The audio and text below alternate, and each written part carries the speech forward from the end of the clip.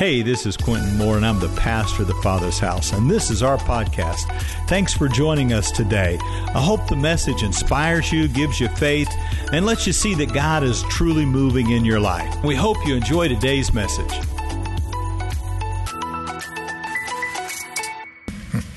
How many of you know that programs will fail you?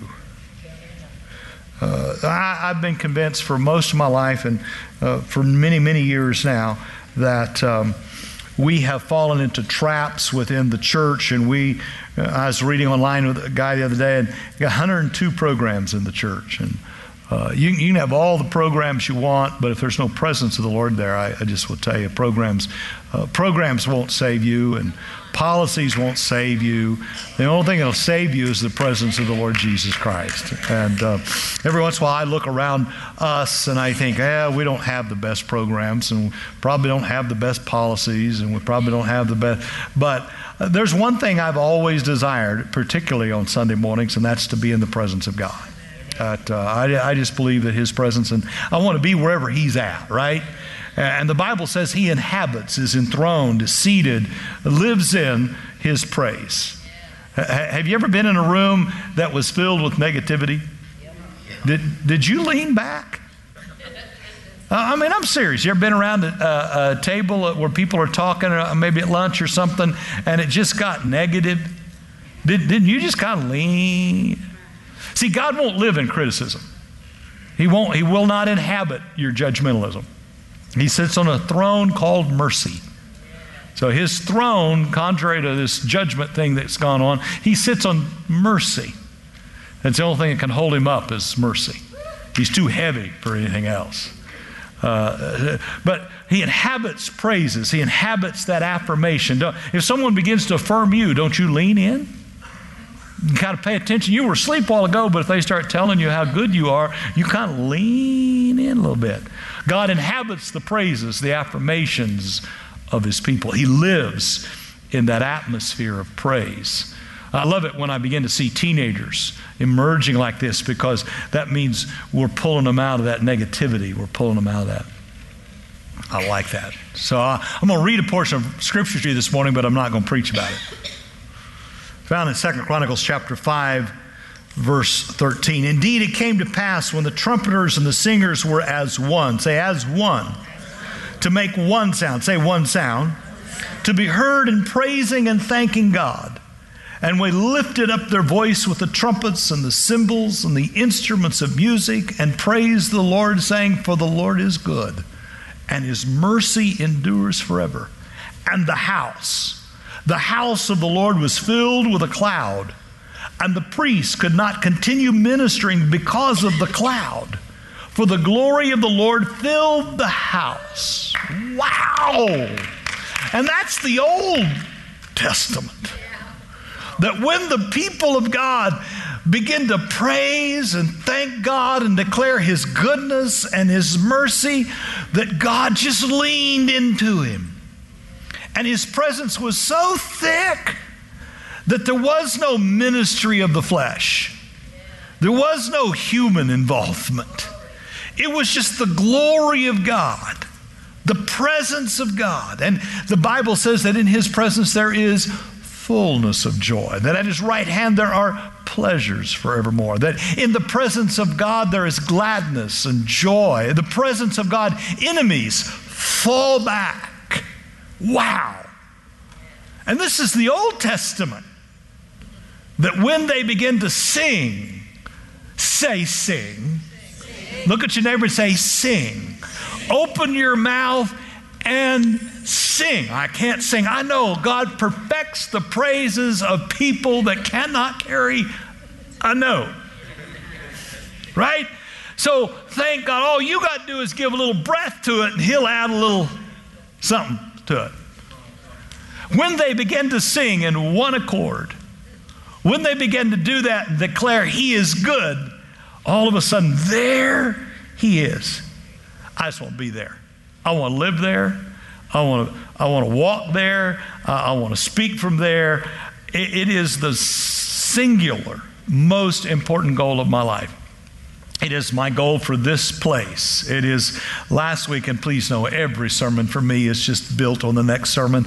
I just put a hyphen in it and pick up where I left off. And last week I talked to you about how the Lord looked at Martha and said, Martha, you're distracted by many things, but Mary, your sister, has chosen the one thing most necessary. And the one thing most necessary, Martha, is to be present. Is to be conscious, to be aware. Hey, have you ever been with somebody but they weren't with you? I mean, you know, it's like if your wife ever looks at you and says, "Are you listening to me?" You're in trouble. Whatever you missed, you're out. So last week I talked to you about the one thing that's needed is to be present to the presence. And this week I want to talk to you about how and where that presence is found. This is my beginning sermon series for the summer. The Lord has spoke to me about how we live in His presence, how we experience His presence, what that means. There's this place in Missouri that Annie and I go to. I've actually been going there since I was a little boy, about 1964.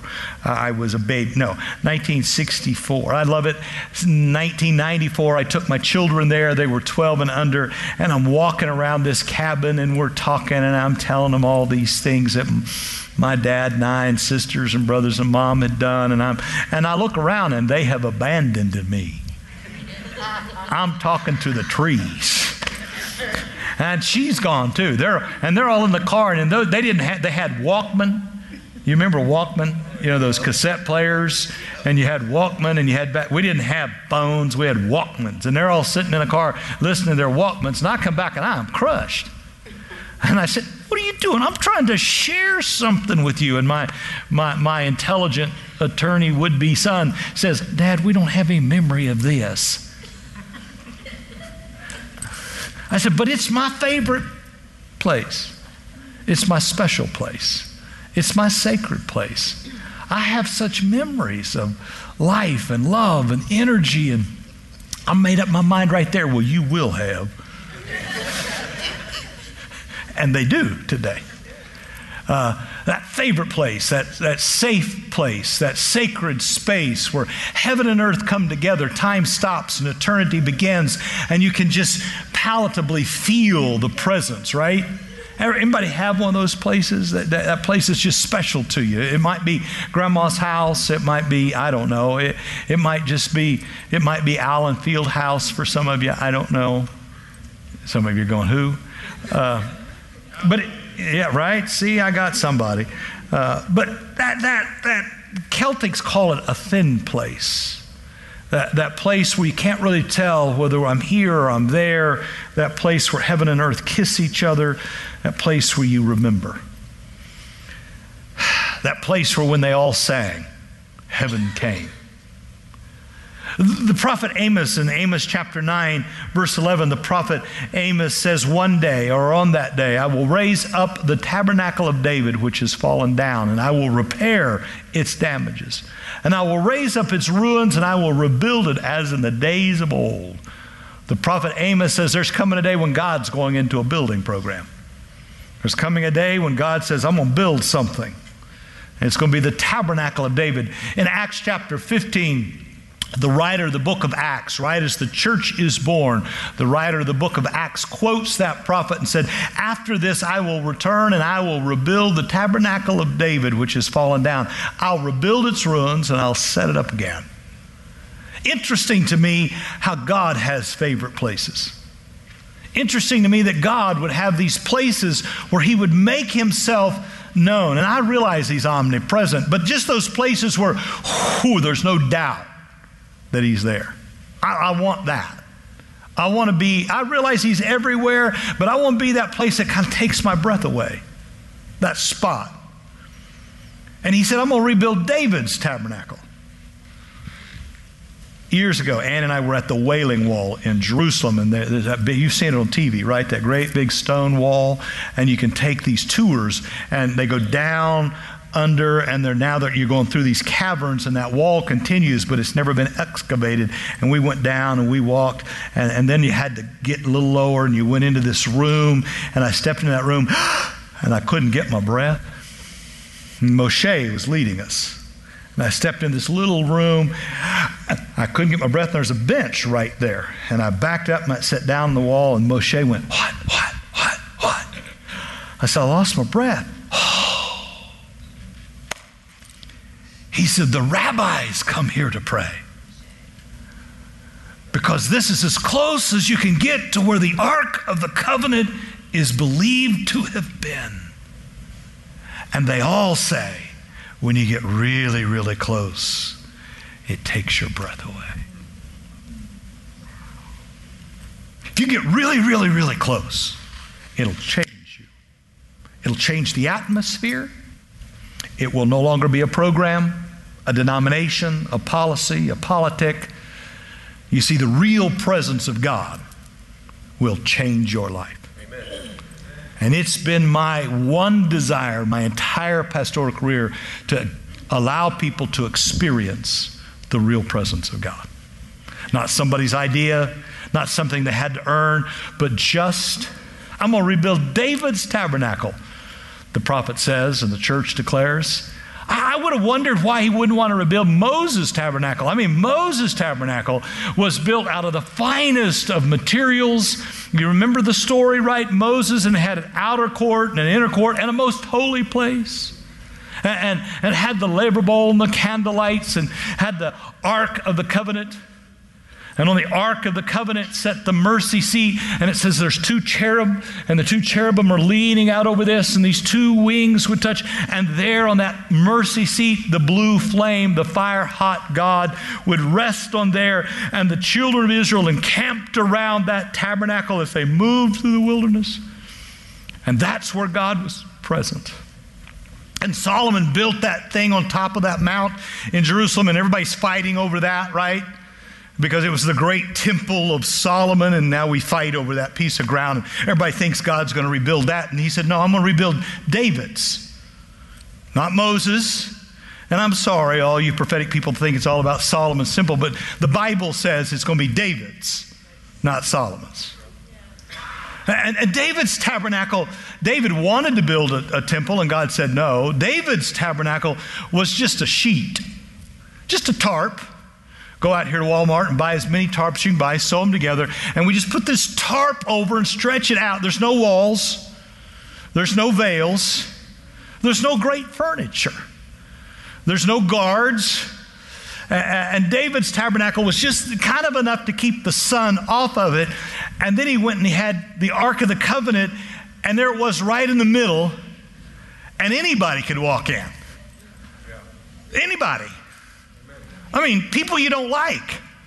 Gentiles, Samaritans, Cypronicians.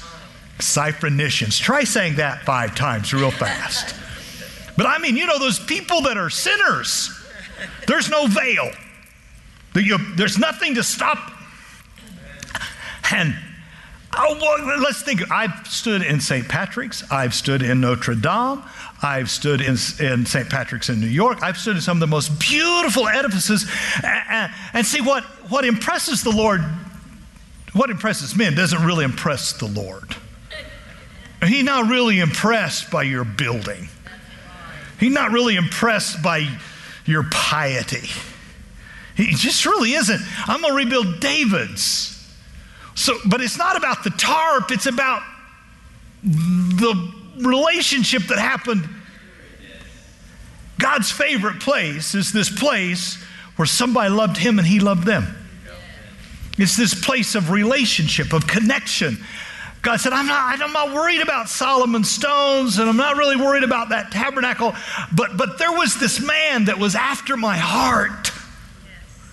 There was this shepherd boy that would sing to me in the middle of the night with the sheep.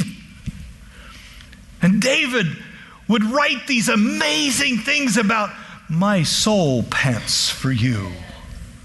These one thing I desire, that will I seek, that I may dwell in the presence of the Lord in the house of God, and that I might inquire of his beauty.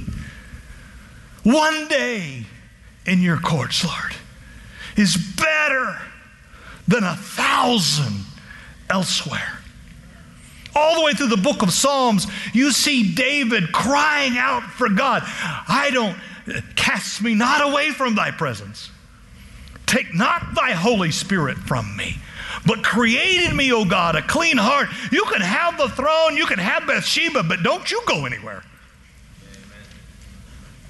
You see this shepherd boy who God found in the pasture.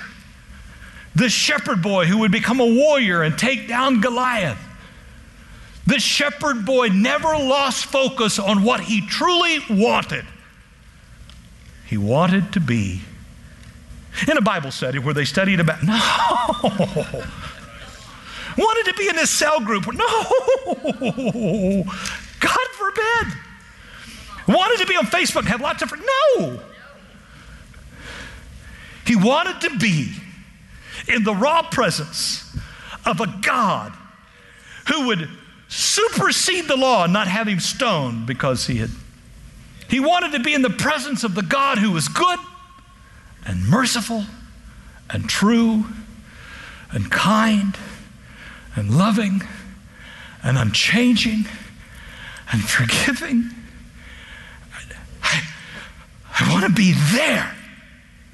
And yes, I'll herd the sheep, and yes, I'll kill Goliath, and yes, we'll take the city of Jerusalem, but I got to be with you. I'm going to rebuild that place. It may be a Pinto with a,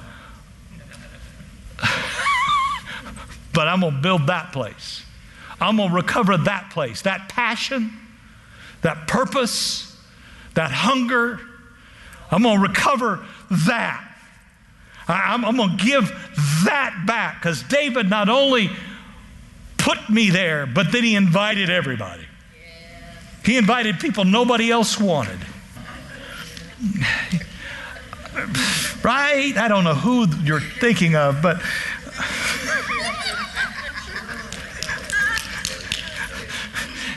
I mean, it isn't hard to figure out what people love, because they never shut up. See, whatever we love, we talk about. Whatever we love, we always find ways to do it. Well, see, whatever you desire, that's what's on your tongue. Whatever you desire, it's in your thoughts. Whatever you desire, it's you focused on it. One thing I have desired, and that will I seek. David defeated the Philistines. He whipped them from one end of that country to the other end of that country, and they had stolen the Ark of the Covenant before he had kicked their behind, and they had the Ark of the Covenant, and when he won, they put that Ark in this guy named Obed-Edom. Say Obed-Edom. Wouldn't you like that name? Obed-Edom. And Obed-Edom had the Ark of the Covenant, and the Ark of the Covenant and the mercy seat is where the presence of God. Who cares about the Ark? It was the guy that sat on it that was important. I don't care about the furniture. It's the dude that sits in the chair that I'm after, right? It's that, right? And so David says, I want to go to the next level.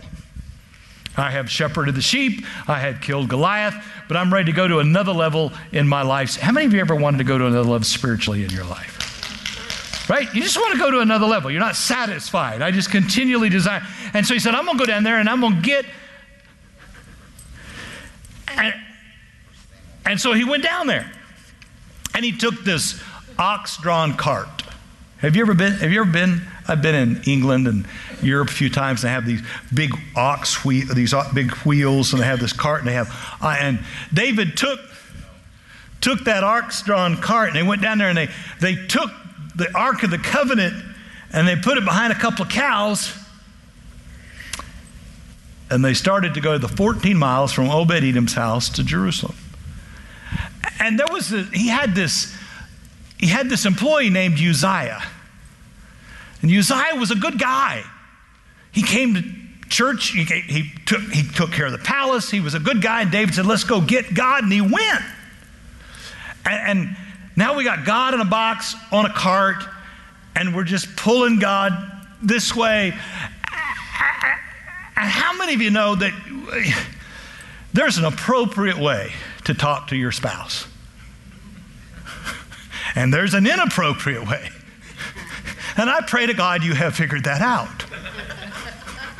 And there, there's an appropriate way when you meet someone of dignity. You don't just walk up to the president and go, "How you doing, bub?" No, you don't do that. And we've been in a few places in Europe where there was listen, I've walked in and seen Father Francis. You don't walk in and give him a high five and say, "How you doing?" Not that he's better than you, but there's an appropriate way. I mean, America's really struggling over the appropriate way to walk up the steps of the Capitol. There's an appropriate way to go into my house, and there's an appropriate way to go to anybody's house. And the issue hasn't got anything to do with how you're feeling. It has to do with what's the appropriate way of bringing the presence of God. And poor Uzziah is he's just helping the donkeys, just tending the mules. But listen, you speak to my wife inappropriately, and and the box began to shake. Most people don't know what to do with the presence of God because, listen, he'll start to shake. He'll show up, and he'll stay too long, and he'll shout a little loud, and he'll shake a little more than you want him to shake, and you'll go back to the Baptist church. Oh, sorry. And God began to object to being treated and mishandled with a casual spirit. It's too casual. I'm just saying this. I don't want you to take this the wrong way. But being able to come to church casually, I come pretty casually. Thank God I don't have to wear ties. Whew. I don't have to. I pray. But casual dress does not mean casual attitude. Right? There's still a proper way. Still a proper way to handle the presence of God. Still, I'm looking around to make sure I don't get shot. Okay, I think I'm okay. I learned this from my 95-year-old mother-in-law who just went to heaven. If you're going to sit at my table, take that hat off. Now, I love every one of you, but you don't wear a hat in the house. And pull your pants up while you're at it. Right? I have a dear friend, he used to say, turn that hat around, pull your pants up, and get a job. I actually think that was a pretty good idea. There's a way to handle the presence of God. And poor Uzziah, the box began to shake, and Uzziah reached out and touched that box. And the Bible says Uzziah died. You see, God will not be Uzziah, user, you get it? Friendly. He won't be user friendly. God will never accommodate your way of doing things. He has a specific way to do them. And have you ever tried to go to another level in your life spiritually, and you tried to move a little, but it didn't work too well? I get tickled when people say, "Pastor, I'm trying to pray, but the water pump went out. Every time I try, ever since I gave my heart to God, ever since I got saved, ever since I tried to come to church, now then they really are using that excuse to take the Ark of the Covenant, take it back to Obed-Edom's house, shut the door, and leave God there. Because when you begin to move to another level in your life spiritually, you begin to bring the presence of God out of the closet and into the mainstream of your life, you don't get just to do that any old way you want to do it. You have to kind of pay attention to the protocols of how do you handle the presence of God. And most people are amateurs at handling the presence of God. They can teach great sermons, sing great songs, 3 songs fast, 3 songs slow, 25 minutes of a sermon, bless you, go home, and we'll leave God down there, because if he gets out, it's more about what he wants than you do. But David didn't stop. He had failed a few times at going to new levels in his life, but he didn't stop, and he went back and he consulted the scriptures. Wow. Consulted the scriptures and Levites, and they said, oh, there's a proper order for bringing the presence of God, to move the presence of God into one's own life. there's a proper way to do this. It's called the due order, the due process. And so David found out that, God didn't want to be pulled behind a bunch of animals that left. He didn't want to be pulled through that. That the only way that God would be carried into our lives is on our own shoulders. That we have to participate in carrying the presence of God into our families, into our churches, into our communities. That God wants to use you and me. That God wants to be in and so He wants you to sanctify, to consecrate, to set apart, to ordain. People that are focused on carrying the presence of God into the places of God. And so they sanctified these people, set them apart. They came out from, they were pure. And they took the Ark of the Covenant and they put poles in it and they put it on their shoulders. And say with me, I can't hire a praise and worship team to sing to me. You do understand, we don't pay these people. They're you. We don't pay that because this is not about spectators. This is about participators. And this is your church, not Pastor Q's. Pastor Q will retire contrary to popular opinion. I will. Not soon, but someday, because it's not mine. There will be another. You have to say with me, you have to open the doors, change the babies, you have to sing the songs, you don't get to stand there and go, well, when the singing is over. No. Because we're going to carry the presence of God on the shoulders of priests who are singing. Say singing. Look at your neighbor again and say sing. Sing. No. I don't like your singing. Tough, it's his choice, not mine. He said sing, so sing. Well, I don't like what we sing. It's not for you. This is for him. Yeah, but I don't know it. Ta-da! Oh, they're too slow at changing words. Welcome to the ministry. You can push the button instead of them. You do it. You carry it and you sing. 14 miles. And they would kill a bull. Very specifically. They'd kill that bull, lay it open, they'd walk 6 paces. 6. They'd kill another bull. Price of beef just went up. And another. You know how many bulls? That's a lot of bull. You can do with that what you want. That's a lot of blood. In other words, the presence of God will only come through blood. Through the sacrifice of another. Listen, the Bible says in Psalm 24 that when they got to the gates of Jerusalem, David stripped off his clothing and began to dance. If you had killed enough goats and bulls to go 14 miles, you might have stripped off and started dancing too. Has nothing to being charismatic, nothing to being Pentecostal. It has everything to do about following the protocols. God inhabits the praises of his people. And the praises of his people require that the people themselves carry the presence of God and don't rely on somebody else to do it. It requires that we sing and make thanksgiving to God. It requires a sacrifice of blood. And quite frankly, it requires a little movement. I realize the frozen chosen don't want to, but it requires that if you're going to bring God from there to here, you got to do a little moving with it.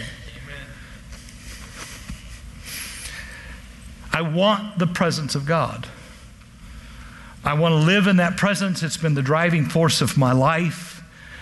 It's the only thing that I believe will bring change into people's lives. When Moses went to the mountain, when he went behind the veil and the glory of God was there, it says his face was changed. If you go read St. Paul in 2 Corinthians, he said, when we behold him face to face, we are changed from glory to glory. As your pastor, I have one goal, and that's to lift the veils and let you behold the glory and let God do the work. I find it much easier to let him work on you than me. And I would suggest that it would help you to let him do the work and not you. Just a suggestion. And David took the Ark of the Covenant and they brought it up beside the king's palace and they put it under the tarp from Walmart.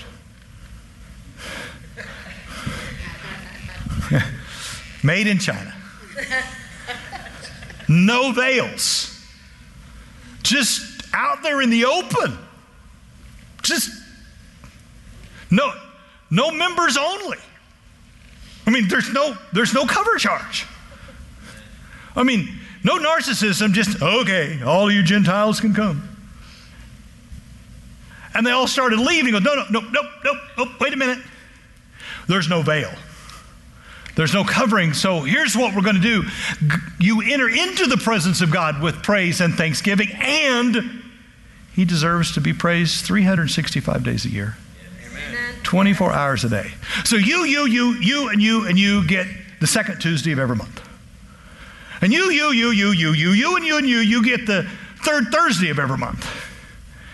And they surrounded the altar with what most historians believe to be 1,000 people. Surrounding the ark, the presence of God. Hands in the air, leaping and jumping, saying, "For the Lord is good, and his mercy endures forever," for 24 hours. And in the midst of the worship was the presence of God. Talk about draw attention. If we went across the street and took that 20 acres and just and then we all, you, and you. I just want you to go out there and on all day Tuesday, I want you just to praise God. It draws some attention. Right. Talk about evangelism. You don't have to go door to door. And this went on for 33 and one half years. Do you catch? He lived 30. This went on for 33 and one half years. And if you wanted to experience the presence of God, you had to kind of push your way through the worshiping people. And you know, by the time you had crawled through the crowd, and there's more people converted into Judaism during that 33 and a half years because of worship. Not because of a program. Not because we elected the right person. Get over it. If we take as much energy in worshiping God as we take enough energy in promoting what we think is right, I think I'll go on Facebook and say, I got an idea. You keep your ideas to yourself, you keep your ideas to yourself, and I think what we'll do is we'll just start a feed on Facebook just to say, the Lord is good and his mercy endures forever, and we'll just do it for 365 days a year, and when I have to go to bed, you take over, and when you have to go to bed, you take over, and you take over, and let's just get 100 people, and let's just do it 24 hours a day, 365 days a week, and we just need about 100 people sitting on Facebook just praising God. Let's pour our energy into that, and maybe not in this other stuff that we've been dabbling with. And I don't need them to be here, because it's not about the tent that's built. It's about the people and the relationship in the tent. And why don't we use social media to do that instead of all the other? I didn't say it. Am I making any sense yet? I'm going to rebuild that, he said. I'm going to build my church. And the gates of hell will not prevail, because church is not about a denomination or a politic. Church is about the worship of the King of Kings and the Lord of Lords, the one who was and is to come, the God that comes to save and heal. The God who says, I don't need your bulls anymore. The God that says, now then, I will get on a cross and I'll shed my blood. And I don't need you to do the bleeding. I'll do the bleeding, but you do the singing. I'll do the bleeding, but you do the thanking. I'll do the bleeding, but you do the dancing. I'll make the sacrifice that ends all sacrifices, but you praise me for it. And I'll meet you there. I'll greet you there. I'll manifest myself there.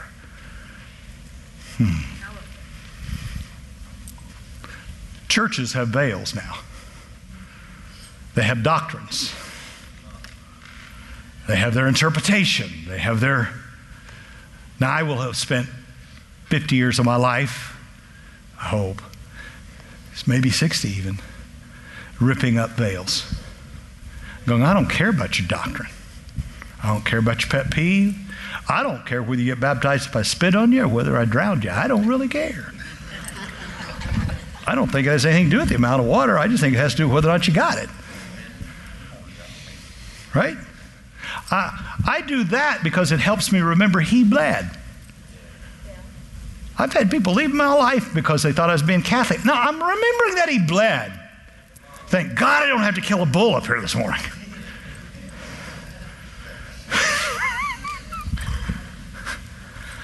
Am I making any sense? See, some of you have left God down here because it didn't go so good the first or second time you tried. It didn't go so well. What I'm trying to say to you is we just got to do it his way. And you need to go get him out of Obed-Edom, whatever closet you stuck him in. You need to go get him out.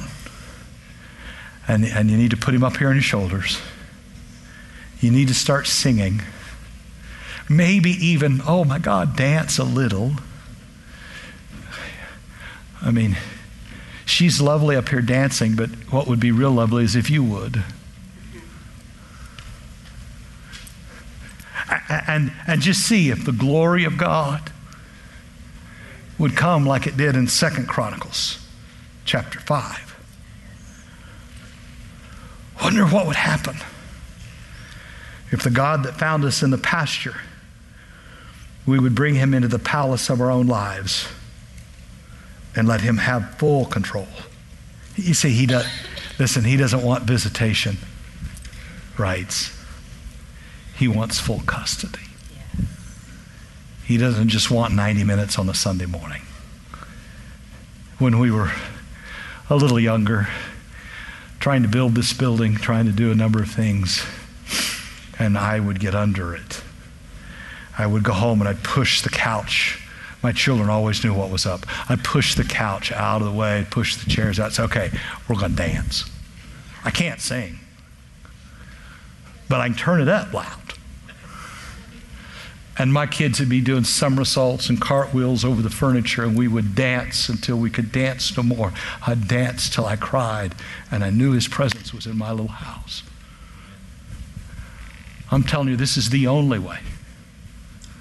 This is the way. Come into his courts with thanksgiving and his praise. Make a joyful shout unto all the Lord. Let everything that has breath praise God. Let his praise continually, always be in my mouth. This is the only way. It is the one way. And it's not going to change just because we get intelligent in 2022. It's the same. He inhabits the praises, the sacrifices of praises, to praise when you don't feel like praising, to dance when you can't figure out why you're dancing. You don't want to be Michael. You know, who do you think you are? No. See, you can't try to hold on to your dignity and have the deity of God at the same time. You'll have to lose your dignity in order to live in his divinity. If you really want his presence, help me, Jesus.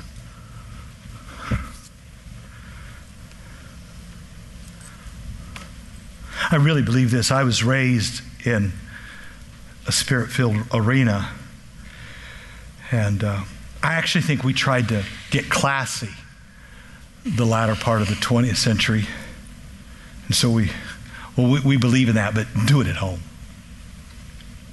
So we tried to clean it up and make it more palatable, calm it down, and we didn't shake as. But I've long since believed that when blind Bartimaeus heard a rumor that Jesus had come close,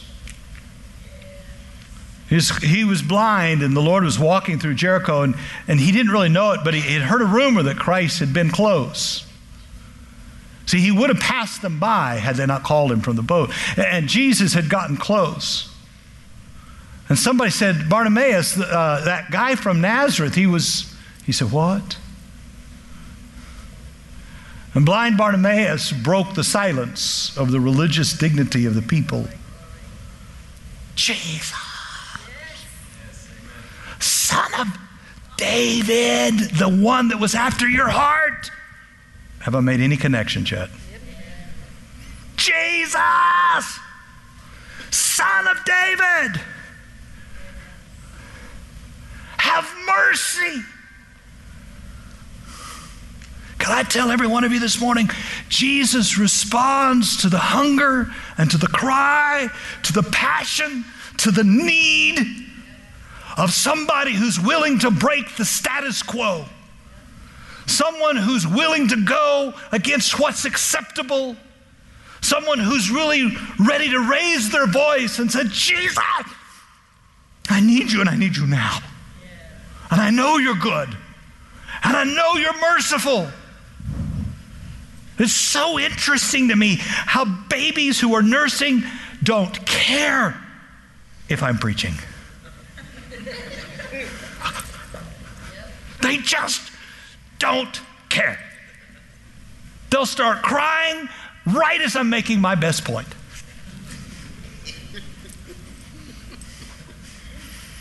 Church, we need to start crying out for his presence. We just need to recover what it means to stop letting somebody else carry his presence, but to carry his presence ourselves. To remember his blood and to sing loud, to sing long. Because I promise you, he will show up and shake too hard, shout too loud, and stay way too long. But when you walk out, you'll be healed. When you walk out, you'll be stronger. When you come back, it'll get better. This is my summer message. I'm going to preach this all summer. So if you didn't get it, come back. If I didn't offend you, come back. I'll try again next week. And quite frankly, I learned this a long time ago. The sooner you get rid of religious spirits, the faster revival comes. So, what? Never mind.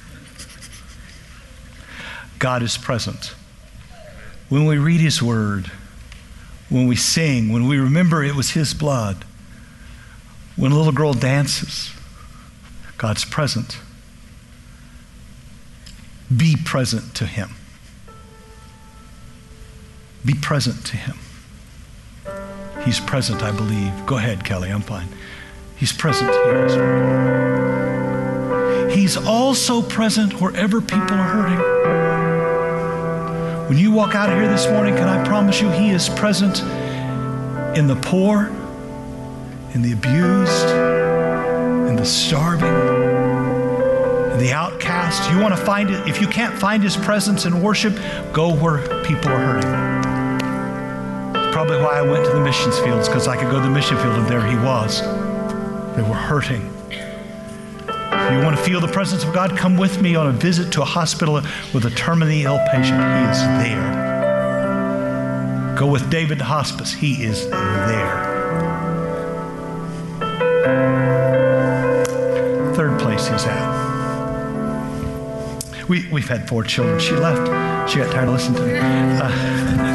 We had 4 children, and every time we had a child, the first one, we had this bassinet. Anybody seen a bassinet? It's this beautiful bassinet, and Annie was in it when she was a baby, and now we're having a baby, and we had this bassinet. My grandmother's crocheted and knitted all these beautiful things to my bassinet. Beautiful, right? Say, beautiful, right there beside the bed. And then we bought this Jenny Lynn baby bed. I'll give it to you. It's 42 years old. I'll give it to somebody. Haven't you ever prepared a place for that baby? And it was comfortable, it was safe, and it was beautiful. And they didn't stay in it.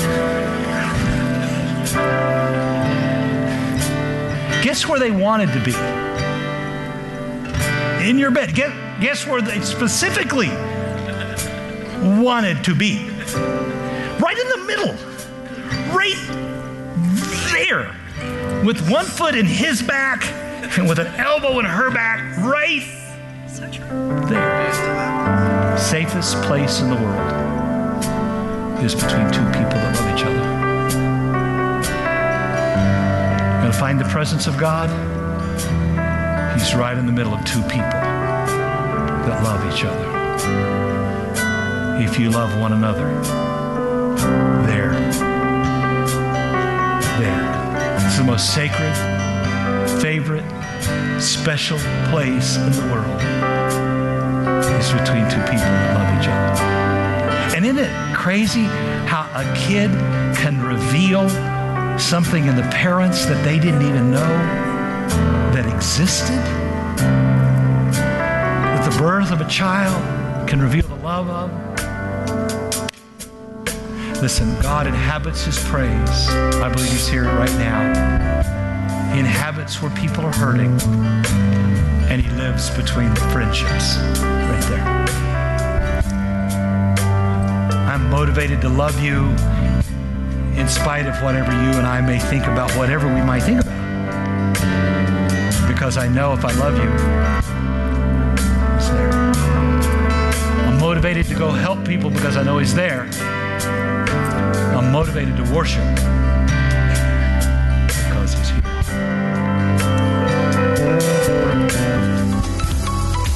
Hey, I hope the message truly inspired you today. If it did, do a couple things for me. Subscribe to our show, and it'll just drop right into your feed, and you can stay current with all that we're doing.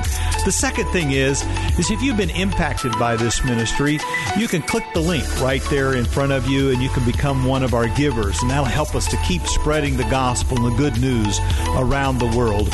Everyone needs to hear the good news right now, maybe more than any other time. So God bless, and I'll see you next time.